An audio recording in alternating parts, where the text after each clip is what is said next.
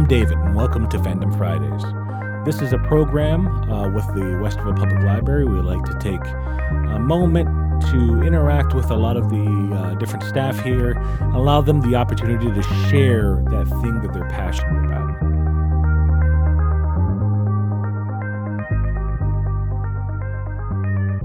Everyone's a fan of something, right? You obsess over it, you tell everyone about it, not only spend so much time on it, but try to share that with friends and family, try to get them into it. If it's part of, collecting, you inevitably end up spending too much money on it. But everyone kind of has that thing, right? That thing that they've held on to, either brought them out of the dark or allowed them to, kill time or to be a hobby. But inevitably, it's sunk its teeth into you, right? And it's just this thing that you can't let go, that cannot let go of you.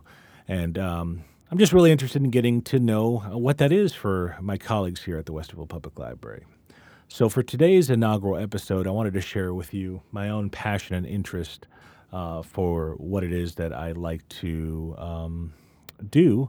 And so for me, that big passion, that big interest is collecting, specifically collecting action figures. This, for me, sort of started when I was a child, being a big fan of Ninja Turtles and Batman, the X-Men. All of them had, famous cartoons in the 90s. And so growing up at that time, when I received these figures of these characters, they meant so much to me. I brought them to show and tell, shared them with friends and family, had an opportunity to play with their kids with them, and I was just hooked, right? It also allowed me to experience my first sort of idea of a crossover of universes, something that is kind of common now where, characters from different areas get to meet. And, as part of the nature of play, you're able to do that with toys, right? Characters that, if they're from books or movies or cartoons or what have you, during that moment of play, they're able to interact with each other. And so that for me was one of the major things that I always loved about that. And so growing up, it was something that, I held on to. I stopped for a little bit. There was a moment in time where even having action figures in my room was a point of derision with, any friends that would come over, think, oh, aren't you too old for that? Just even having them on display. So for a while, I was embarrassed about it, and that I think happens sometimes with our fandoms, right? The things that we're passionate about, sometimes they're misunderstood. So for a long while, I didn't collect action figures. So I stopped around late middle school, early high school, got rid of the ones that I grew up with. I collected for a small moment in time during my early 20s as some figures were starting to come out. Just to let you know, I'm specifically a collector at this moment in time of what are referred to as Marvel Legends. So what these are action figures that are specifically of Marvel characters. And actually this year is the 20th anniversary of their release. And so these figures existed when I was in my late teens, early 20s, and I had a friend that worked at Toys R Us, so I was able to get them at discount. So I started collecting these figures that were, of characters that I grew up with that I really loved, and they all came with a comic book on, giving the background on the character. So I started collecting a little bit then, and then what inevitably happened was my wife and I, we were dating at the time, when I went to move from Cleveland to Columbus to start becoming a student at OSU and start that journey of adulthood. I ended up selling a lot of my figures because I just needed the money. So, and I assumed, I was always a fan of the characters, especially as the Marvel movies started coming out. But I never really got back into collecting them until my daughter was born. So my daughter was born in 2016, and I noticed her having moments through playing with her where she was able to have characters, right? Just like when I was a kid, interacting with each other that normally wouldn't interact, right? So the idea, I remember a moment in time when I said, hey, what if these characters from this show met these other ones? So I remember there's a moment she looked at me and you could tell wide-eyed the prospect of like, oh yeah, what would happen, right? What would happen if Paw Patrol met PJ Masks or whatever the equivalent for right now would be for kids. But like I said, through the act of play, through playing with her, I sort of fell in love with the idea of what these could mean, right? These small pieces of plastic that are just shaped and colored in certain ways to resemble things that, sometimes hold a lot of meaning for us. So I started with a small collection, actually here at my desk in Westerville, just collecting a couple.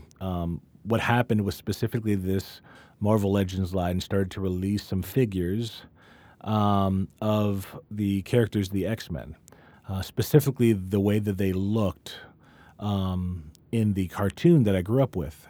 So I saw that and I said, "Oh man, this is awesome. These are the kind of figures that I wish I had as a kid when I was watching this show." So I started to get a small collection, and I thought, okay, I'm just going to try to get just the X-Men. And that was about 2.5 years ago.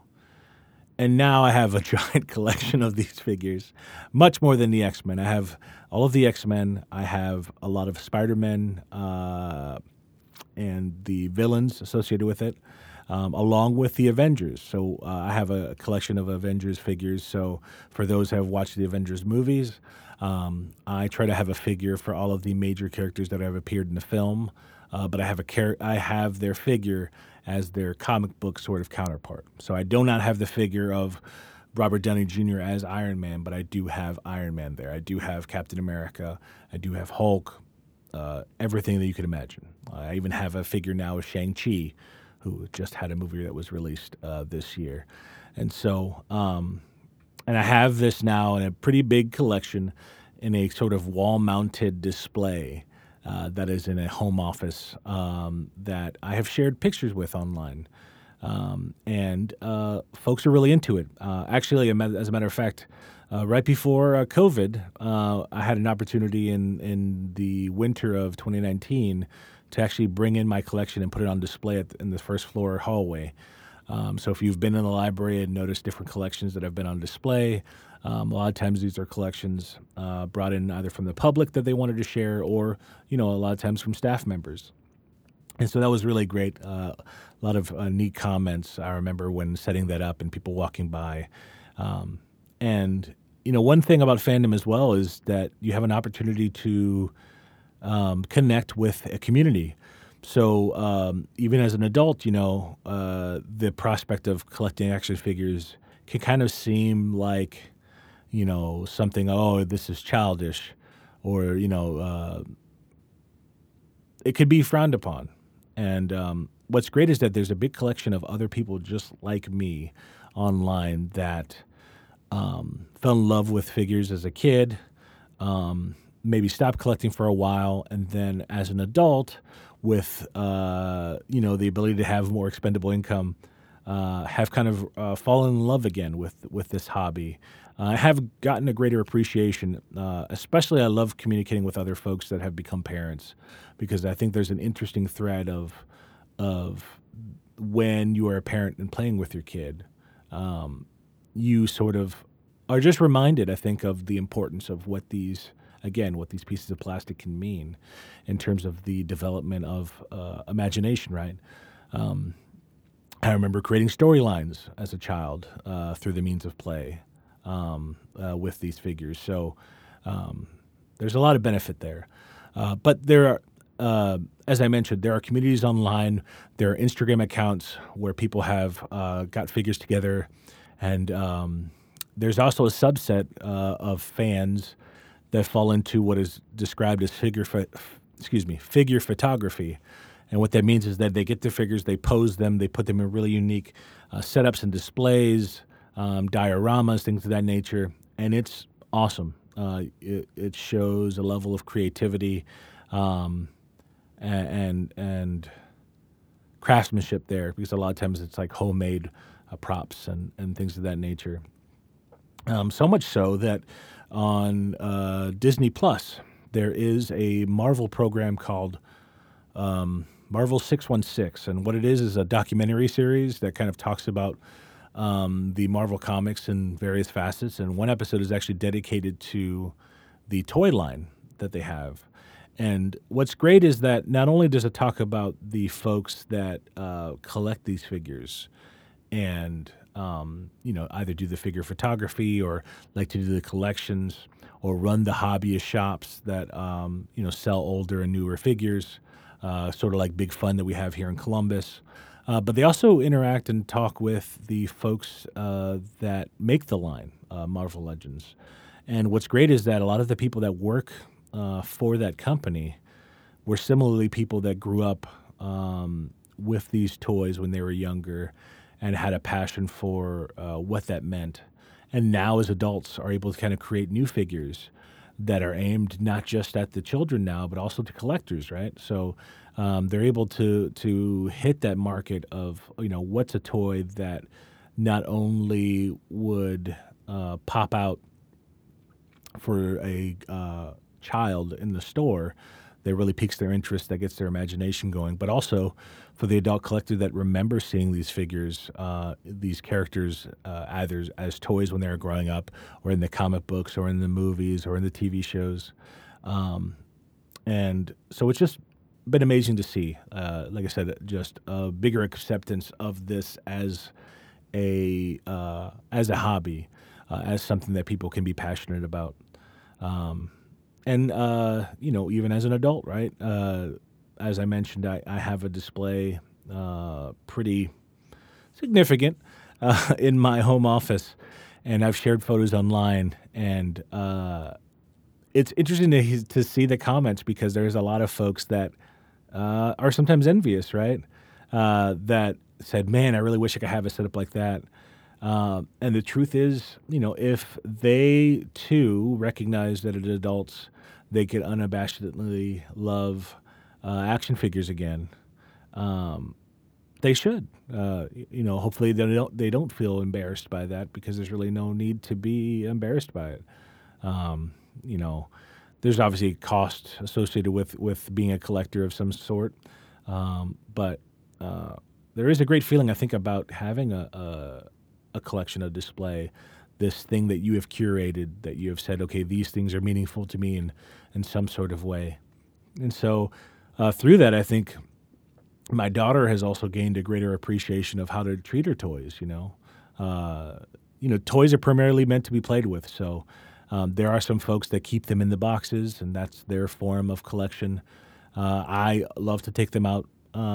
Anytime I open up a new toy, me and my daughter, I'll play with her, because I want her to understand that that's part of the passion, the fact that you are kind of reconnecting not only with your childhood, but with that side of you that,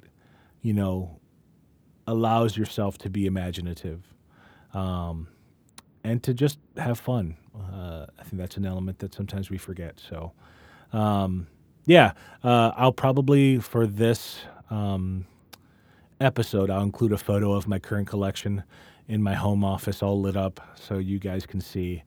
But I'd love to hear from you guys. If you want to leave a comment here on our SoundCloud account, or wherever this ends up getting posted as well, of what it is that you're a fan of. And hopefully, over the next couple of episodes, as you hear from more and more of the staff here at the Westerville Public Library, you'll start to recognize folks that share those same interests, or potentially find a new interest completely. So I want to thank you so much for spending time listening to my story today. And I will talk with you next time on the next episode of Fandom Friday.